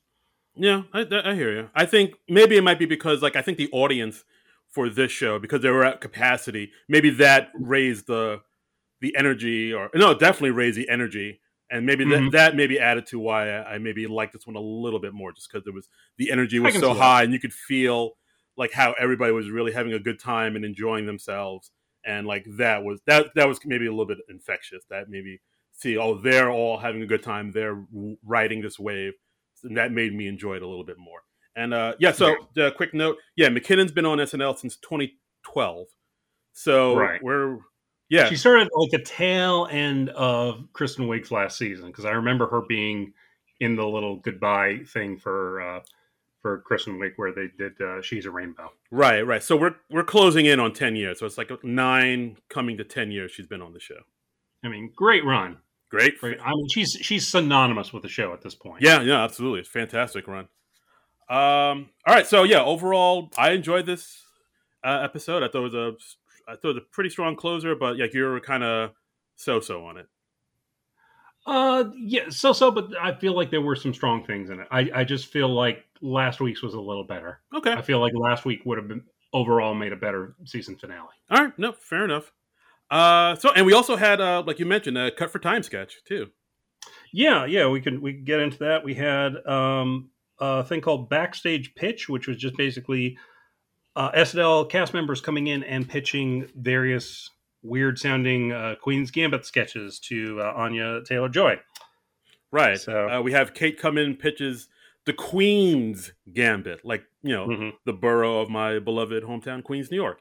And of course, then they cut to a scene from this pitch where it's Anya Taylor-Joy as her character in the Queen's Gambit, and Kate McKinnon dressed as Fran Drescher in The Nanny, giving in a Queen's accent. So, and then then they cut to sort of other people pitching her sketch ideas like Ego and Beck and 80, but they're all plays on the Queen's Gambit. Like, they're all just plays on the title basically. Like 80 pitched Free Queenie, which was like a Free Willy thing. Although there's a giant chess piece like going over her head, like in that famous shot from the end of Free Willy. And she says, "Hey, we already bought a whale for this. Don't worry, we're going to shoot the whale either way." Yeah, and then she said, like, "Wait, are you going to kill it or are you going to film it?" Exactly. Yeah. I liked towards the end of the sketch, Kate just she sort of wakes up startled, and she's like, "Oh, I had a dream that Elon Musk hosted the show and that my mother was here for some reason." And Anya Taylor-Joy has to go, that actually happened. Right. And then she asks, "Hey, can I ask you a question? How am I doing?" Because a lot of people are asking, which is like I feel like a very meta thing where they're commenting on like how people think this might be her last episode and whatnot. Well, also we've had the subtext in a lot of sketches of, Kate is just kind of barely hanging on by her fingernails. Oh, yeah. That's quarantine times. That's true. So I felt it was more like, how am I doing mentally? Right. That's true. That makes sense. That was how I took it. Yeah. And hey, Kate, we hope you're doing beautifully. Yeah, because you're awesome. You are. And I also liked how 80 at one point says, "Yeah, sorry about all these people pitching you these ideas. It's just we do this thing at SNL when a guest host is famous for one thing. We just do sketches based on that one thing," which is something SNL has done numerous times. So the fact that they're doing a sketch about it is very meta, which I appreciate. Yeah, I enjoyed this. I thought it was cute. I wouldn't have minded if this was in the show. Yeah, I would have taken out maybe Making Man and put this in. I thought maybe it would have been a lot of film segments. Maybe that's why they cut it. Yeah, that's true too. But yeah, I dug this sketch. I thought it was a great cut for time. Yeah, and so that's the episode, guys. Overall, I enjoyed this episode. I thought it was pretty strong, and no one. I mean, with the exception of Sudie Green, none of the cast members have fully come out saying that this is their last show. Right. Well, that's more typical than not. I mean, a lot of people, they don't decide until the summer, or they don't find out until the summer. Because I mean, in a lot of cases, it's Lorne's decision. He could cut a couple people. He could, but some of the longer tenured people, it's pretty much up to them when they leave. Right. That's very true. I mean, I like how this episode also had a lot of meta moments, a lot of them commenting on stuff that people have been saying online, and hell even on this podcast about how the cast is too big. Commenting on the Morgan Wallen, when they had him on the show. I mean, I liked that only like 2 weeks out from Elon Musk, they're already kind of distancing themselves from it and be like, yeah, that was weird. Yeah, I would have liked it if they did it on the show. Like they had I can see why you don't, though, because I mean, you want the host to do the best job possible, and I mean nobody's hoping that a host stinks, but yeah, occasionally it happens. It's, You're doing 20 odd episodes a year. yeah, Not all of them are going to be great. yeah, that's true. But yeah, the fact that they're kind of distancing themselves already is like that. I got a smile out of that. Yeah. All right. Should we dive into some comments that we got? Let's dive into these comments. Sis Okay. RV theory. Our friend Manette Moratti, who's at Manette M97, says the lack of Kate this episode shocked/puzzled me. She would typically do the bra sketch as the character next to 80, and then they would break and ruin it. Do you think this indicates anything about her tenure on the show, either staying or going? So, I don't know. Like it is odd that she wasn't in that sketch with 80 because that just seems like a layup. That just seems like I feel like that was probably just more about let's give the host something to do than Kate is leaving or staying or whatever. I guess, but then they would have had her come on as Chloe's character or even Heidi's character. Just come in real quick and grab her squeezies. But to have like the two of them anchor it and have the two of them again anchor it in that college panel sketch. It was weird that Kate wasn't in there. But at the same time, if this was Kate's final episode, I feel like they would have given her like a huge send off. Again, that's why I said at the end of the sketch, I expected them to do a huge, big send off and like give her "She's a Rainbow" moment where Mick Jagger sings to her. But like the fact that they didn't, or even if you don't do that, you want to see you expect her to revisit some of her classic characters, like Mrs. Rafferty, like the lady who gets abducted by aliens, and always loses her pants. So like I mean I don't know, like I mean she's done Giuliani recently and that, but I don't know. Bill Brasky says you would think if Kate or Keenan were leaving, they would have gotten a bigger send off. I think both will return, especially Keenan. There's no way he'd end his record tenure with such a low-key showing. That I agree with. I don't expect Keenan to leave. Like, I think I think he'll be back. Yeah. But again, like Kate, I mean, unless she's going to like Irish goodbye it and just leave over the summer. Well, I mean, and that's possible because honestly, like them getting a big goodbye thing like this person is leaving, I can only ever really remember them doing that with Kristen Wiig and Will Ferrell. Yeah, didn't they kind of do that with the with back in the day with Hartman and Farley too? Yeah, they did. Yeah, you're right. It does. Right. It does happen. It does seem like it's more the exception than the rule, though. I'll go with that. I'll agree with that. Yeah. Like the more sort of the cast members that are sort of more in the spotlight that are kind of more high profile. We're never going to do that with every single cast member. There is definitely like a hierarchy to the cast. Yeah, exactly. I agree with that. But I mean, like if there's a hierarchy, Kate's definitely at the top. So I expect them to do like a big thing for her. So that's the only reason I think she's not going to leave because like Kate's the alpha. Yeah. Oh, indeed. Let's see. Manette Moratti replying to Bill Brasky says, "Yeah, but if Kate and Cecily are leaving, who she does most of her work with, that puts Kate in a weird spot." Did I say Kate and Kate and Cecily or 80 and Cecily? You said Kate and Cecily. You meant 80. Okay, I'm sorry. She says if 80 and Cecily are leaving, who she does most of her work with, that puts Kate in a weird spot. She'll be like Rachel Dratch in the last seasons of her time on SNL, where it feels like they need an extra body. And Bill Brasky replies to that. He says, "Yeah, I feel like they are under the mistaken impression that they need Kate there to play male politicians. I could definitely see her leaving mid-season next year, maybe after she passes the torch on to all the other female cast members." Yeah, that definitely was the thing that kind of rolled out of control because I think it was a thing where they did it years ago to cheese off Sean Spicer when they had Melissa McCarthy come on and play. It was definitely just trolling the Trump administration because it bothered them that they had women playing the males. Yeah, it's like, I ain't a woman, blah, blah, blah, blah, blah. And then it just became the norm just to have... that became the thing we do. And Kate McKinnon is so damn versatile. She could play half of them herself. And she has. Yeah. She was like Lindsey Graham. She was Fauci. She was Giuliani. Mm-hmm. I feel like there's a bunch of others. the small Keebler elf dude whose name I'm forgetting, like the racist dude. I forget his name. Yeah, but yeah, the racist Republican, that guy.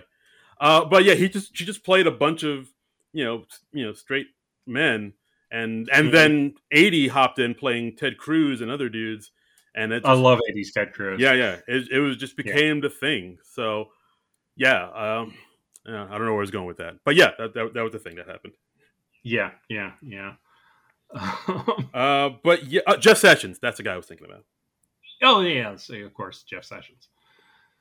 But yeah, I mean, as far as goodbyes, I really don't know if it seems like Cecily's leaving.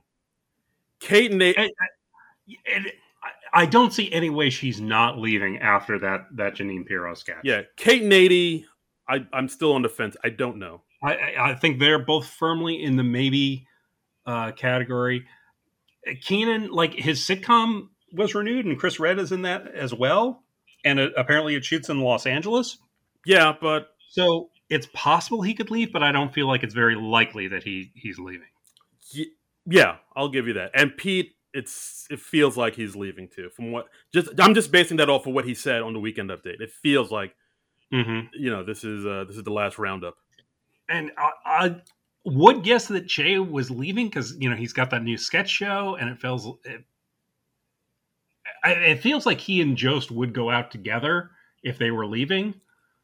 Yeah. Because I feel like those two are really tight in real life, and I feel like they're a double act. And at this point, I have trouble seeing either one of them do Weekend Update without the other, either with like a new partner or by themselves. Yeah, I would say either both of them keep doing it, or they just get in a new Weekend Update team altogether. Yeah. I feel like if one was leaving, the other one would be leaving. But Che said he was 99% staying. So, all right. So who knows? Yeah, maybe they have another year in them. I don't know. We'll see. Yeah, this really didn't answer any of our questions. We are no further to the truth. I think the save money is on Cecily leaving, unfortunately. Yeah. Hate to see her go, but yeah. Yeah, it is what it is. The part of the journey is the end. To quote. Exactly. And I look forward to seeing what she does next. I mean, I'm sure her new show is with Keegan-Michael Key is going to be great. I would love to see her, get a nice starring role in a movie. I'm very surprised that hasn't happened for her yet. Right, yeah. Assuming she wants that to happen. I mean, maybe it's up to her, or maybe she just hasn't gotten the right opportunity yet. Who knows? I mean, there's so many variables in this stuff. Yeah, we shall see. Yeah. And also, we got a tweet from Mike with two E's. Best episode of the last couple of seasons, I think. Solid cold open. Didn't know much about Anya going in, but monologue was fine. Weekend Update was great again, and sketches all hit, especially Celebrity Squares. Just a shame that they've really hit their stride right at the end of the season. Yeah. Which is true, yeah. It seems like the first 10 or 12 episodes just as a warm up before they really I mean we'll get into this next week. We're going to do a season in review show, and we'll kind of talk about the season overall, and we'll talk about our favorite sketches and musical guests of the season, and I'm sure we'll have a lot to unpack there. We'll probably have some more speculation about who might or might not be leaving. We're going to have a special guest next week. It's going to be a humdinger. Oh my god, it's going to be a hoot and a half. Yep. And I guess that's the episode, guys. Thanks so much for listening, as always. So. And as always, you can follow us on Twitter at SNL Nerds Show. You could always. That's right. You can. Yes. Yeah. And then you could always donate to our Patreon if you'd like. Oh, and special shout out to somebody who donated to our Patreon, Sarah Fish. Yeah. Yay. Thank you, Sarah. Sarah, we appreciate your donation. We appreciate you, and we thank you, and we hold you in our hearts. Yes. And as always, you can follow me on Twitter at Darren Credible and Instagram. That's DARIN Credible. And you can follow me on Twitter and Instagram at Trumbull Comic. That's TRUMBULL and the word comic. Right. And as always, again, if you want to donate to our Patreon, you can find us at non-productive.com. Hit us up. Give us money, please, because that helps the Yeah. podcast and helps us grow. But we know in these crazy times, money might be kind of tight, might be kind of strapped for cash, the moolah, the clams, as it were. But if you're able to do it, we appreciate it, and yeah, it is appreciated. Absolutely. And if you're not, then it's very redundant for me to say. Yeah, but that's how I feel. Aww, I feel redundant. You shared. That's beautiful. Yeah. But if you're not able to do that, then dude, rate and review us. Give us 5 stars. Tell your friends. All those things cost no money and like literally 5 minutes out of your day. Yeah, I mean, retweet us when we drop the podcast. Retweets, they help. Spread the word about the show. If you enjoy the show, please tell a friend. And also, since we're going into the summer hiatus, we would love to hear all your suggestions about what you would like us to do over the summer hiatus. If there is a movie starring an SNL alum you want us to cover, if there's a TV show starring an SNL alum that you'd like us to cover, if there's someone you want us to try and interview who's associated with the show, we'd love to do that. Yeah, any kind of theme show. Yeah, we want to hear your thoughts. Yeah, we're definitely looking to open up the dialogue and just get some of your ideas. If you have like a theme or some type of topic you want us to talk about, let us know. We definitely want to get more interviews on the podcast. So if you know somebody, you got an in somewhere, maybe Joey Mohawk. Who knows? I don't know. If you know somebody or you think of somebody, you can think of somebody you want us to talk to and interview, let us know. We'll definitely consider it, and we'll just put her out there. We'll do our best. Yeah. So I think that's it. Yeah, we went on a bit, but hopefully it was fun content. Oh wow, we did go on a bit. Holy, this is my first. We did go on a bit. This is my first time looking at the time. Holy Toledo! Oh boy, Frank is looking at the counter. Is like, oh my god. Oh, Frank is not going to like this.